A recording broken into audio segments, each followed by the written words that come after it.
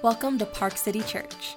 You're listening to our weekly message, where we hope you'll be inspired and encouraged to know and follow Jesus and welcome and serve others. Thank you for tuning in.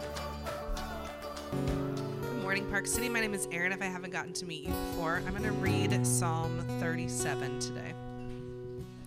Fret not for yourself because of evildoers. Do not be envious of wrongdoers, for they will soon fade like grass and wither like a green herb.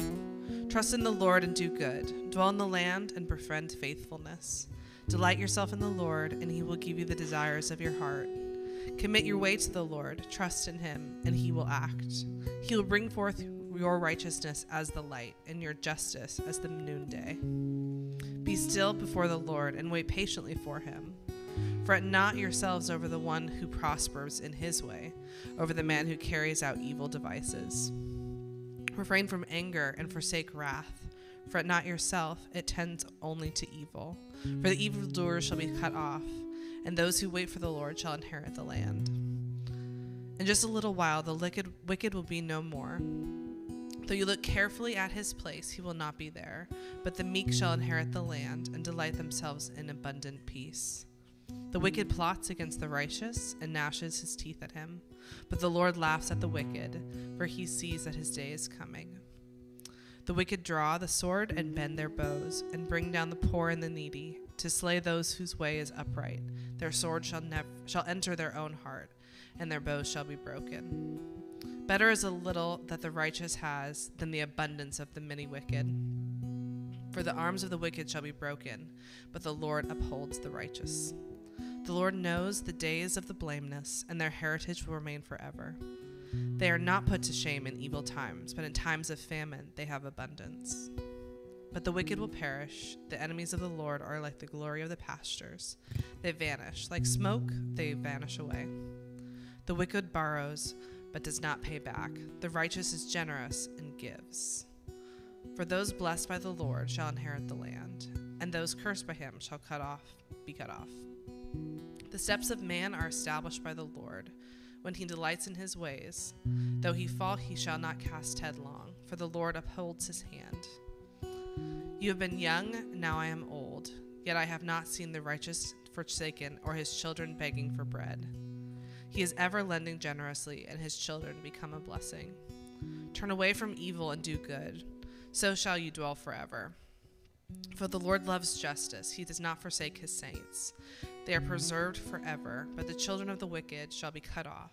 The righteous shall inherit the land and dwell upon it forever. The mouth of the righteous utters wisdom, and his tongue speaks justice. The law of God's heart is in his heart. The law of God is in his heart, and he does not let his steps slip. The wicked watches from the righteous and seeks to put him to death. The Lord will not abandon him in his power, or let him be condemned when he is brought to trial. Wait for the Lord and keep his way, for he will exalt you to inherit the land. You will look on when the wicked are cut off. I have seen the wicked, ruthless man spreading himself like a green laurel tree, but he passed away, and behold, he is no more. Though I sought him, he could not be found. Mark the blameless and behold the upright, for there is future for the man of peace, but transgressors shall be altogether destroyed, and together the wicked the future shall be cut off. The salvation of the righteous is from the Lord. He is their stronghold in times of trouble. The Lord helps them and delivers them. He delivers them from the wicked and saves them, because they take refuge in him. Thank you, Aaron. Thank you, worship team. I just want to speak to the tension in the room. You're like, that was 40 verses. Does he know there's a game today? Right? Okay. I do know that, which is why I'm not going to talk about all 40 verses. I just thought it might be nice to sort of hear it in its wholeness. Normally in this moment of the service, we take a break and have a chat with the neighbor, but there's been a lot of chatting. You probably have said all there is to say, and you're anxious about the game.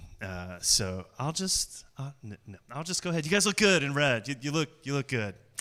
I during the winter, I've been swimming, and which I hadn't done in a while, and was like, this will be fun. You know, I like running. This will help me. So when it's warm again and I run, I'll be ready. And so I've been swimming. So naturally, I bought goggles, right? Because and that's what you need when you swim. And they came in the mail, and I opened them up, and immediately I knew, I put them on. I'm like, I already felt like Michael Phelps, right? I looked in the mirror, and it was a visible transformation. Except that I put them on, and I was like, man, these things, and they were like tinted and dark. I'm like, these are really blurry. Like, that's weird. I'm like, maybe it's just like, because I'm not in the water, In the water, it like adjusts, and it'll be great. So I wasn't going to the pool yet. I had them out, and the kids are playing with them, and we're talking about them one night. And Jess pulls them on, and she's like, Matt, they're like magnified. They're prescription goggles. And oh, okay, right. It wasn't my best moment, so I packaged them back up and sent them back, and got the proper ones. And they really made me look like Michael Phelps, but I want to suggest to you, as we've considered already this morning with my daughter's classes, I think so we're asking you to step into Psalms with us for a few weeks, to pick them up and kind of pray them with us. Last week was Psalm 4, today is Psalm 37, and I know it's long, but I just wanted to kind of hear it in its entirety, because I think the psalm sort of pulls us into an acknowledgement, a confession that our view of the world is distorted, right? That the way we see the way our hearts are prone to see the world is distorted, is skewed, and that we need a renewed perspective. And this prayer does that, right? The Psalms, we made this observation last week, aren't necessarily meant to just kind of be read and taken in. They're meant to be practiced, like pick them up and try them on in a sense. And if we pick this one up, we're immediately confronted with our tendency to fret. Right, it's mentioned twice. We're going to take it I'm just going to sort of summarize it, so you guys don't have to be too worried. Although you're like, we've heard you summarize before, Matt, and we're a little nervous. But the prayer just admits right up front that we are fretful people, and that the source of that fretting is looking around at others and comparing ourselves. Specifically comparing others, in this case, who don't sort of, aren't, it's the wicked and the righteous. Those who have not sort of committed their life to following God in this case, and acknowledging, wait, there seems to be a lot of good happening over there and maybe not so much happening over here. And the result of that sort of comparison leads to fretfulness, which is an interesting word. It's a big word. I think fret is beautiful. It's mentioned twice in the first 11 verses. I mean, right out of the gate, if you pick this prayer up, you're immediately confronted with your tendency in mind to fret. That my disposition is such that as I observe the world, compare myself to whatever is happening around me, fretfulness is a common response. Worry, resentment. Maybe you're like, I'm not a fretter. Don't call me a fretter, right? I don't know. It's a big word. Worry, resentment, jealousy, anger, pity, all these kinds of things, self-pity, all these kinds of things, which begs the question, like, was King David online? Right? I don't know. Right? This feels like a prayer tailor-made for the virtual space. You guys, there was nothing there. You're like, nothing. I'm like, it feels like a prayer tailor-made for a world in which we craft and brand ourselves up against everyone else, like online. And anyway, I feel this prayer confesses or draws you and me into this confession of admitting our fretfulness, that our skewed perception of the world as we look around on our own inevitably leads to this kind of worry.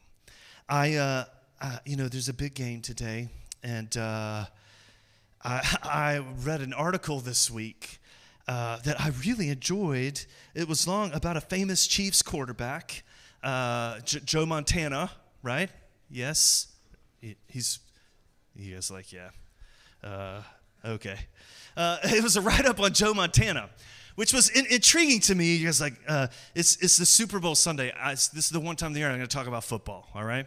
I have permission, carte blanche, like, football it up. Here we go. So this article on Joe Montana was talking about the sort of what happens in that world, right? And his was just an example of, like, being replaced. You remember, he's like, Super Bowls, in his history. He was winning his championship. I forget which division he played for. Game, got hurt. Steve Young went in, and Joe Montana was like, he never got a chance to sort of fight for the job again. That was it. He's like, why didn't I even get a chance to like compete for the job, given sort of I'd had a banner year, all these kinds of things, right? So this article's kind of writing about that move, that tension in sports, specifically through the story of Joe Montana. It's a big setup. But the author said something that struck me. He said, bitterness is such a common affliction of once great athletes, such that it's only noteworthy when it's absent, right? So guys that have experienced, sort of reached the pinnacle, and then they kind of have to fade into sort of whatever comes next, and they're kind of always looking back and around to what they had or what might have been, if they could have continued, all those kinds of questions, that bitterness is a natural result. But then he went on to cite some anecdotal examples that just, I kind of sort of feel like reverberated. I've built them up, so you're going to hear them and be like, but I'll just share them with you anyway. One was Ted Williams, famous baseball player. That it said that he burned every family photo. Michael Jordan, right, is another example. He kept trying to get down to his playing weight of 218 years after his retirement. Right, it's kind of holding on, this kind of ache for like, as he looked around. But then this example, the story he says goes about Mickey Mantle, who used to go sit in his car during rainstorms, drunk and crying, because the water hitting the roof sounded like cheers. Right? The elusiveness of like looking around at what they had or what maybe they felt like they knew they could live up to, but in this moment was sort of out of reach, the emptiness of that moment and the fret and ache that it sort of awoke, I feel like is a truth acknowledged, a confession evidenced in this prayer in Psalm 37. It acknowledges that as we tend to look around or look back in all of those places, that this ache is present, but it invites us into like another way in and through the world. In verse 2, it says to look forward, like our vision can be so short-sighted. So this is an invitation to take a longer view in this beautiful description of grass withering and those kinds of things. And also to look up, to commit our way to the Lord, to trust Him, to acknowledge that our lives are not our own, these sort of inward dispositions of perspective. But then in verse 3, this sort of really just direct, do good. Do good. In the midst of all that fretting and worry, the invitation to do what you know is good. Just do what you can where you are. Do good. And then in that space, right, we find our perspective changing. Like it does something to our fretfulness. I've thought of other examples, but we don't have time for them this morning. All sorts of sort of research and stuff on sort of the activity of doing good, volunteering, serving, all those kinds of things, and what it does to like anxiety, fretfulness. It's interesting where this first stanza, these are sort of loose structure here, but this first stanza in verse 11, the meek will inherit the land. I mean, this is the Beatitude. This is what Jesus picks up in the Sermon on the Mount, this beautiful sort of moment that even culturally sort of has some resonance. The meek will inherit the land. This is the soil from which that beautiful truth will come to us, and it's rooted here in this prayer that admits our fretfulness and our tendency to just look at the world the wrong way round. But thankfully, the prayer doesn't leave us there. Again, these are summary statements. There are lots of details in here we could unpack. The next stanza, just a broad category. It moves us from our fretfulness in those first 11 verses and maybe how to sort of pray in the midst of all that to another observation, which is God's faithfulness. This sort of middle chunk of the prayer pulls us into the truth because there's the acknowledgement that meekness is weakness. Right, that to look around, to sort of buy into that approach is like, that doesn't work. That's not how the world works. Look around, the wicked prosper, the righteous, what? God, where are you? And in the middle of this prayer, in the midst of that acknowledgement, the prayer draws us into a reminder, a confession of God's faithfulness. That in the midst of our fretfulness and what it might look like in the world, is the underlying truth that may be hard to see at times, that God is faithful. God is faithful. I love this image in verse 17, and then it's picked up again in verse 24. For the arms of the wicked shall be broken. So the perception is, no, that is strength, right? When I look and compare, like that is strength. Meekness is weak, but he says the arms of the wicked shall be broken, but the Lord upholds the righteous. And then in verse 24, though he fall, an admission that we will, in fact, fall, he won't be cast headlong, for the Lord upholds his hand.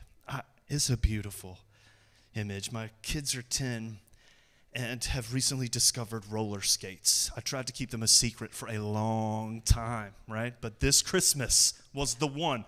It was their cousin's fault. They had been for a visit. I'm like, this is a thing, right? Like, it's not. So they wanted roller skates. So we have taken a couple of trips to the rink. They're like, come out here with us, Daddy. I'm like, I'm older than you. And it's been a minute.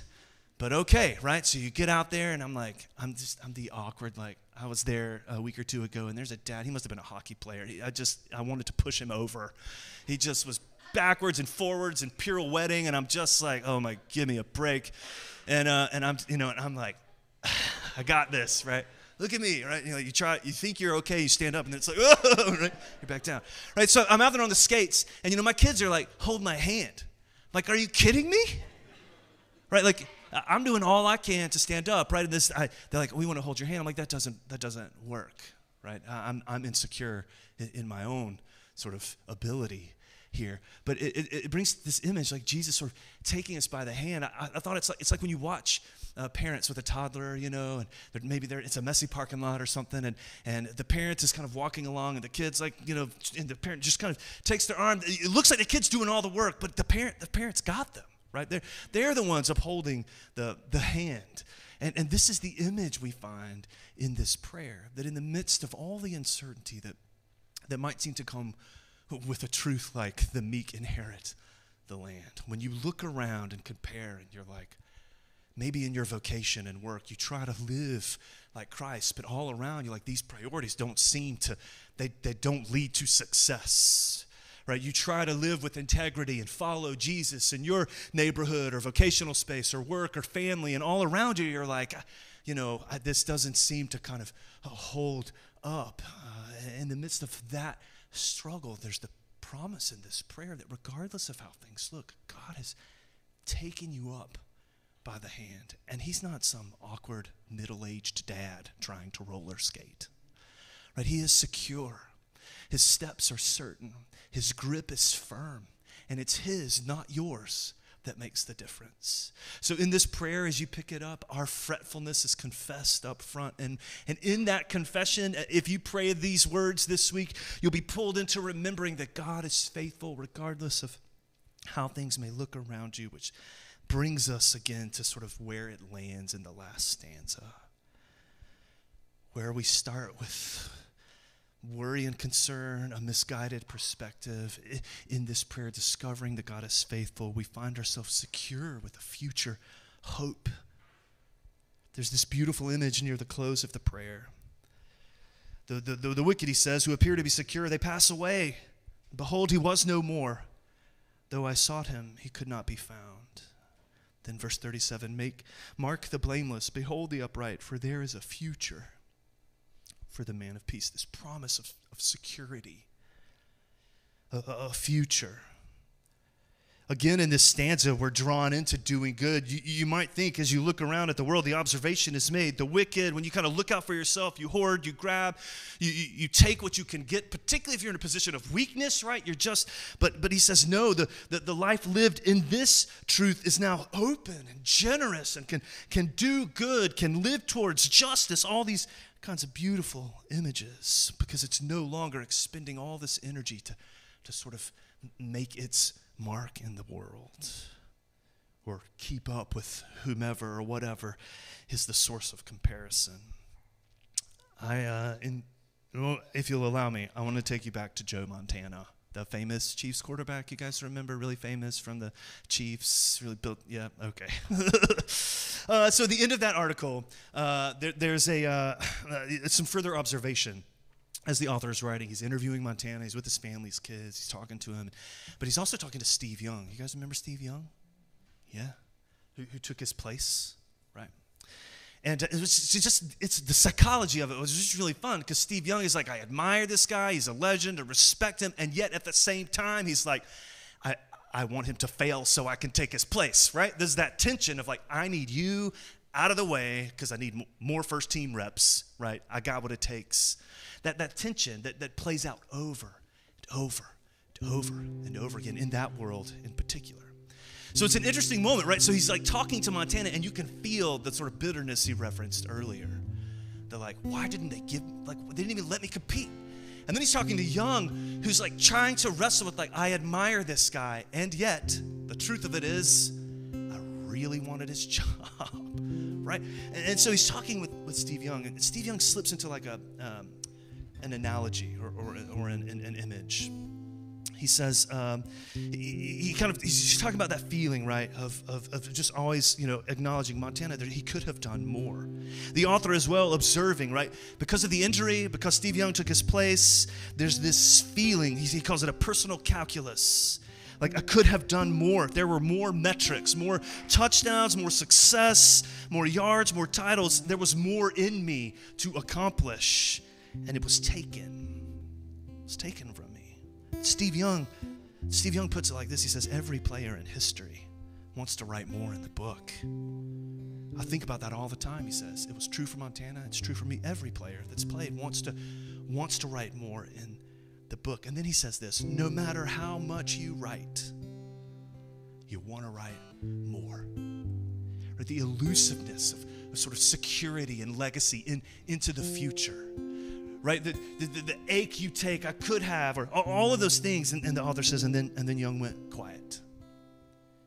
It's an interesting observation to me when I pick up this prayer that acknowledges my tendency to fret and look around at all the numbers of people around me or in my own life. In the midst of all that, to draw me into the story that there's more going on, that I can see that God is faithful.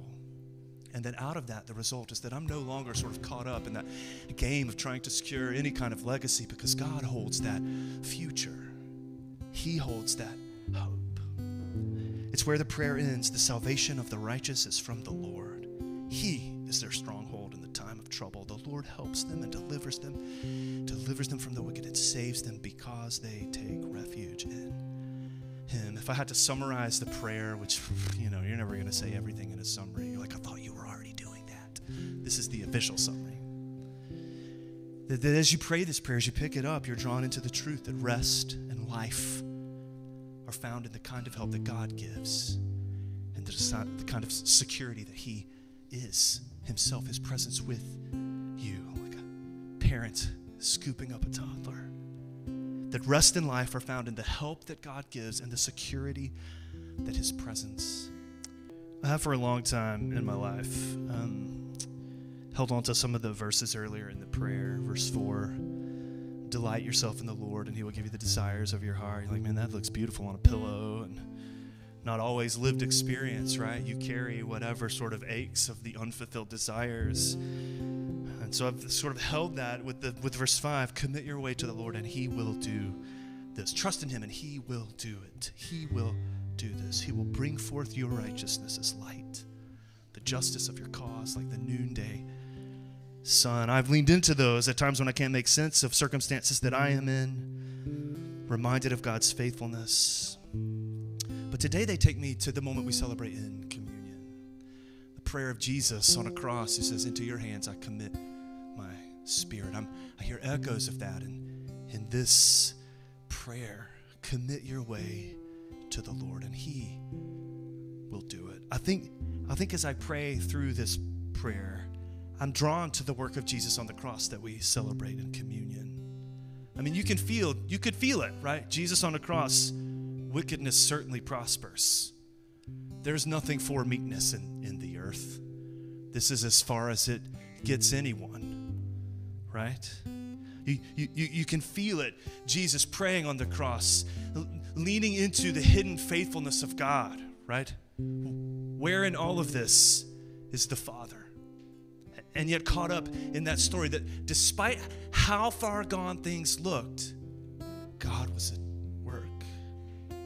And then the promise of future hope. You hear echoes of resurrection, Jesus on the cross. I think praying this prayer draws us, pulls us into the work of Jesus Christ. The promise that life is found in the help that God gives and in the security that his presence with us brings. And nowhere is this more tangibly present to you and me than the person and work of Jesus. I picked this prayer up and it occurs to me as we celebrate communion that Jesus knows both the fretfulness of this prayer, he knows it, but he's also the answer to it. Thank you for listening to the Park City Church podcast. To learn more about our church and or to find ways to get involved in our community, visit us at parkcitykc.com or follow us on social media at parkcitykc.